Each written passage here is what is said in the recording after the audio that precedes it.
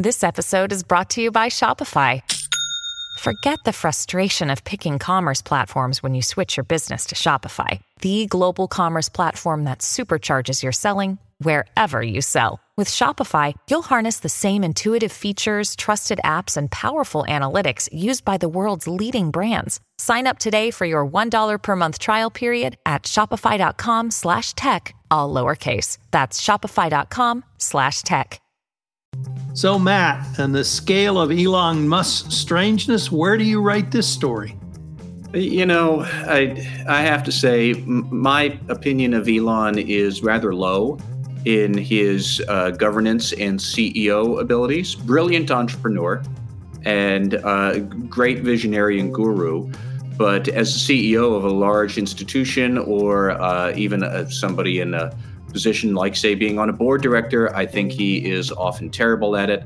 So in that sense, I give Elon all of his antics just a steady 10. This is Tom Fox. Welcome to Compliance Into the Weeds, a podcast where, with my good friend and colleague Matt Kelly, we take a deep dive into a compliance topic. Today, it's Elon Musk, Twitter, and the abortive board of directors seat.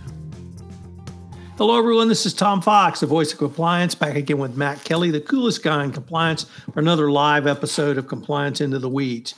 Today, we're going to take up one of the, I would say, strangest stories lately, but when it comes to Elon Musk, they're all strange.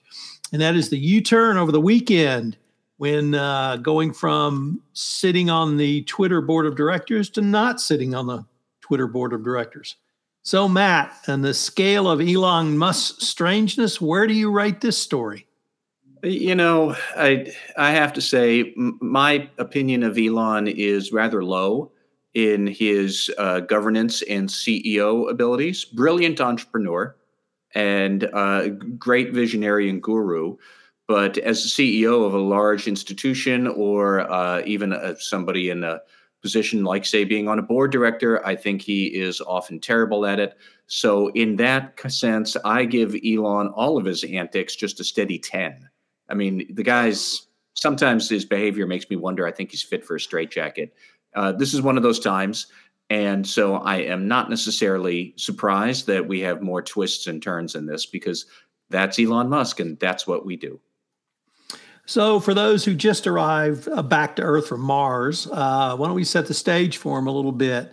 Last week, it was publicly announced Elon Musk had acquired enough shares of Twitter to become the largest individual shareholder in the company, with just over 9% of the shares of Twitter stock, and that he was joining Twitter's board of directors. That was scheduled to take place on Saturday, April 9th. On Saturday, April 9th, both Elon Musk and Twitter announced that no, he was not going to join the board of directors. On April 9th and 10th were some really interesting tweets by Elon about some of his views on Twitter, its foilables, the need for an edit button, and some other interesting comments that did seem very board of director fiduciary duty-like, but he's not on the board, so he can say what he wants. Those tweets have all been taken down now. So with that, I guess the other thing, Matt, that I've garnered in reading as many news accounts as I can today is does not appear any laws were broken. No securities regulations were offended by not accepting the board role. There may have been others in the purchase, but that's really not the point of this podcast. Anything or where would you pick the story up at this point? Well, I think there are a couple of different threads to tug on here that do have some corporate governance dimensions to it. I mean, certainly it's salacious, but I can see why some people would wonder, what does this really have to do with ethics and compliance? Well, two things. First, there are the technical matters here that Elon Musk originally filed a Form 13G with the Securities and Exchange Commission, which you file when you are acquiring large blocks of stock to be a passive investor. And one might argue that you are not really being a passive investor if you then start firing off all these tweets when you're one of the most prolific and well-known people on Twitter. All these tweets raising serious questions about strategic decisions that Twitter has made. That doesn't sound like a passive investor to me. Lo and behold, When Elon Musk did announce today, or when the company announced, or whoever announced that Elon wasn't going to be on the board, he amended his filing from a 13G to a 13D. And a Form 13D filing is for somebody who is an active investor. Seems to me like you could maybe argue that was probably what he should have filed in the first place. And there have been some questions about should he have disclosed his stakes earlier and what was he doing? And of course, by quietly collecting all of these shares over the last several weeks or 6 weeks, 2 months or so, he's been doing it. And then he announces to the world he's the biggest single shareholder in Twitter. Twitter stocks immediately shot up, and he made a boatload of money already just on doing whatever it is he's done with the shares. So there are some questions there, I think, that the SEC's Corp Fin people are going to look over quite closely. But there is still, all of that aside, there's like a legitimate bigger governance issue I think of here, Tom, where yet again we see this larger in life character floating around a company who believes that the rules don't apply to him. And you and I have talked about several of these examples before. I would say that some of the other private examples are Steve Wynn, who is at Wynn Resorts, Harvey Weinstein from his namesake film production company, and even Elizabeth Holmes at Theranos. Now, in their cases, they believed that the rules didn't apply to them, and that degraded into sexual assault charges and complaints filed against Steve Wynn and Harvey Weinstein, fraud charges filed against Elizabeth Holmes. That is not the case here. Elon Musk has not committed anything criminal like that, but clearly, like, he is just annoying a whole lot of people, skirting civil infractions with the SEC, and he has exercised some astonishingly poor judgment as a major shareholder in a company that is really unbecoming somebody of that executive stature. Over the weekend, he sent out a poll. Should they drop the W from Twitter and just call the company Titter? That's dumb. I get it that it's cute in a sophomoric sort of a way, but it's still Beavis and Butthead. And then if that's what you want to do, Elon, just watch the cartoons on the Pluto TV network and be done with it, or whatever. He had another one there where he said that he had a poll: should Twitter permanently close its headquarters because nobody shows up there anyways? Again, not really something you'd want a incoming board director to do to win over the employees. And it's just the kind of stupid stuff that, why does anybody need that? Now, I'm glad to see that Elon has started deleting some of those tweets, which he has, but just bad judgment. Like, what was he trying to prove there? I don't fathom it. I think that he sometimes just has poor impulse control. And so you do have to think about, if you're a board, how would you put structures in place to try and prevent characters like Elon, these larger-than-life, huge, swashbuckling figures who think that they can do what they want and the rules don't apply to them, and they like the idea of moving fast and breaking things, except you ultimately wind up with a lot of broken things. And that's not what running a company is about. So we can talk about some of those governance practices and structures, but that really is the big lesson I'm taking away as I watch Elon and whatever this farce is that he's doing here. For the record, the profit made by Elon Musk because of the original 13G filing is estimated to be $143 million. There you go. Perhaps my favorite tweet was that he was going to the first board meeting high, and it would be a smoking affair. So there you go.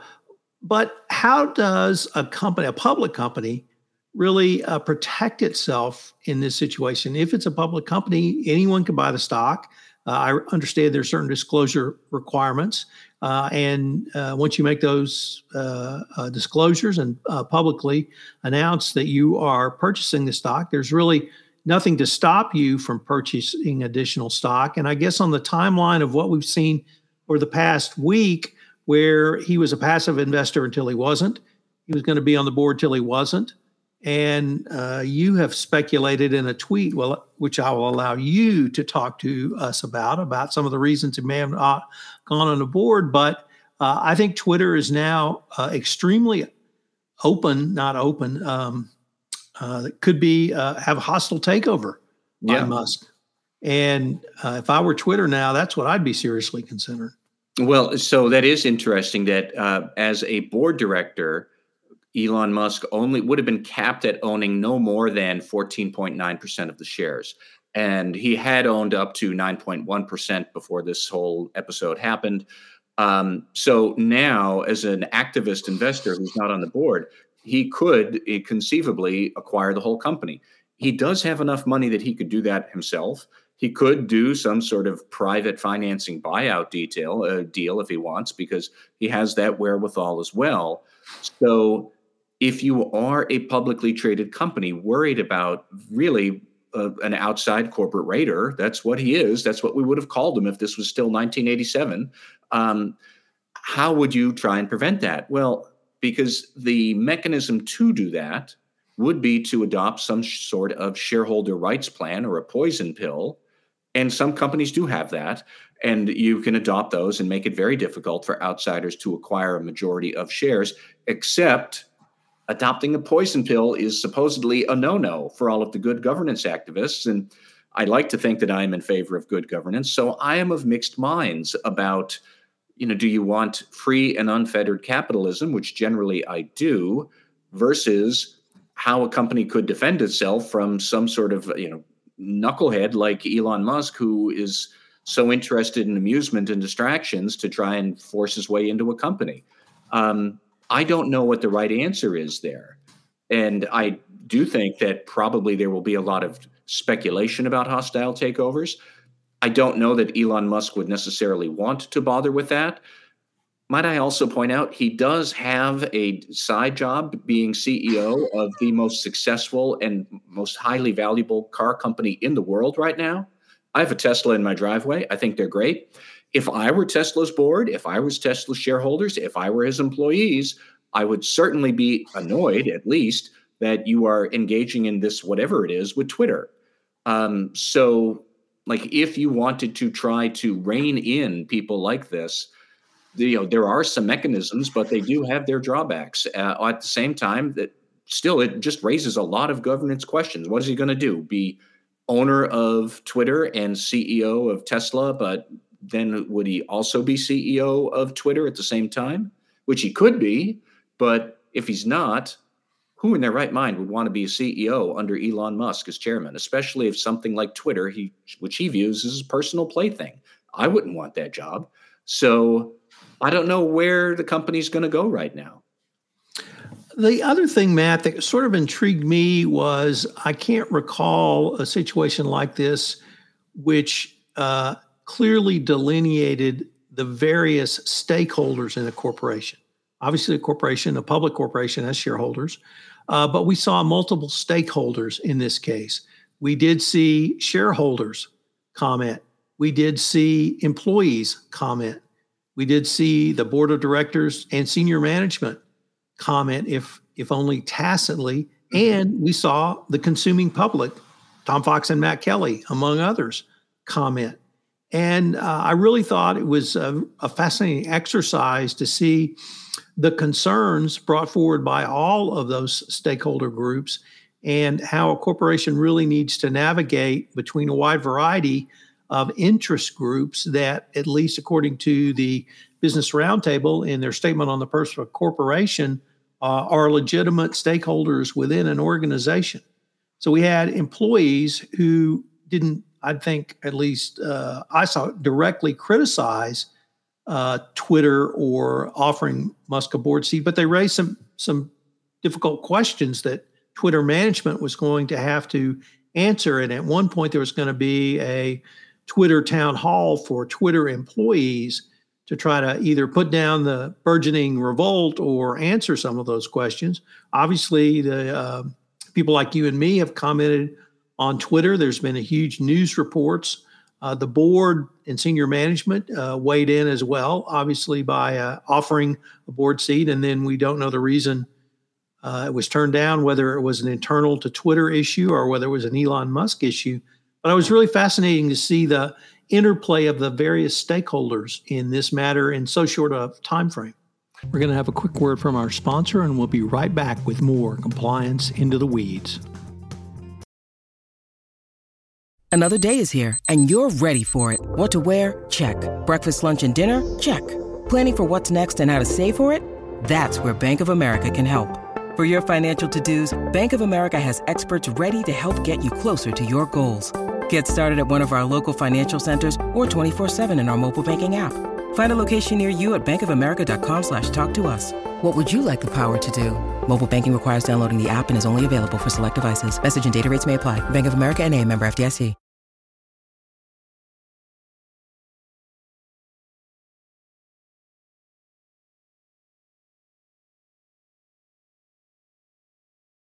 I'm glad you brought that up because I did think that this also underlines the reality that for certain businesses, and especially in technology companies, employees are an important stakeholder that group that cannot be ignored. My sense from what I can read in news reports and tweets and whatnot is that a lot of employees would have had a really difficult time and a lot of distrust in Elon Musk running the business. And then therefore, if you're Elon Musk, the board director, or Elon Musk, the corporate raider who takes it over, if that's what he ultimately does, like, what are you going to do with those errant employees who are unhappy about it? Are you going to tell them either do what I say or hit the road? Because they'll hit the road and they will just ride around the BART on San Francisco and get another job offer before they before they even reach home. So I do think that for a lot of professional services businesses, for certain classes of employees, technology employees, engineers, various white-collar managers who are highly skilled, you can't ignore their ethical priorities and their views on what the company should be doing, because if you do ignore them, they will have ample means to be able to depart. And then what are you doing? And everybody listening, we all know how this works, is that when new management comes in that nobody likes, the best employees leave first because they're the best and they can get another job offer. And you, the management team that nobody likes, are now stuck with the worst. And so now you have this tactical manpower problem on top of whatever strategic issues you were trying to usher in, and it becomes a big mess. We've all seen that before. So it's an interesting commentary that for certain employee groups and for certain companies, the need to align your ethical priorities with what employees want and to be cognizant of what employees want, that's going to get more important. That has been the case for a while. It's still the case and going to become more so in the future, I think. Tom, the only other point I wanted to bring up was I am not sure if perhaps the CEO of Twitter, Parag Agrawal, perhaps Mr. Agrawal was actually doing a governance judo move here against Elon Musk. By putting him on the board, you therefore subject Elon to fiduciary responsibilities and duties, which basically means, Elon, you have to shut up and stop saying stupid things about the company you're on the board of on Twitter to your 80 million followers. And perhaps he knew that Elon would find that a very uncomfortable restriction, and then Elon would depart the board, which I suspect is probably what the CEO would have wanted anyways. And a very shrewd analysis of it, even if Elon is now going off in a huff and he's going to take over some sort of hostile bid or something, what's going to happen to the share price? It's still going to go up. And what do you want if you're the CEO? You want the high share price. So I think under any circumstance right now, the CEO of Twitter does look like he has handled this very, very well. Who knows how he's going to handle whatever comes next, but that's life with Elon Musk and hovering around you. Now, one of the things that I thought about over the weekend was, would this, if Musk had gone on the board, would it change the dynamic in either Congress or the general public for an appetite to more closely regulate social media outlets like Twitter, like Facebook, like LinkedIn? And would there be a greater calls for some sort of government oversight if you take the view that Twitter is essentially a public utility? After Musk declined the board seat, had the same set of questions, but perhaps from the 180-degree perspective. Do you see this series of events over the past week with Elon Musk informing the debate around how Twitter and other social media platforms should be regulated?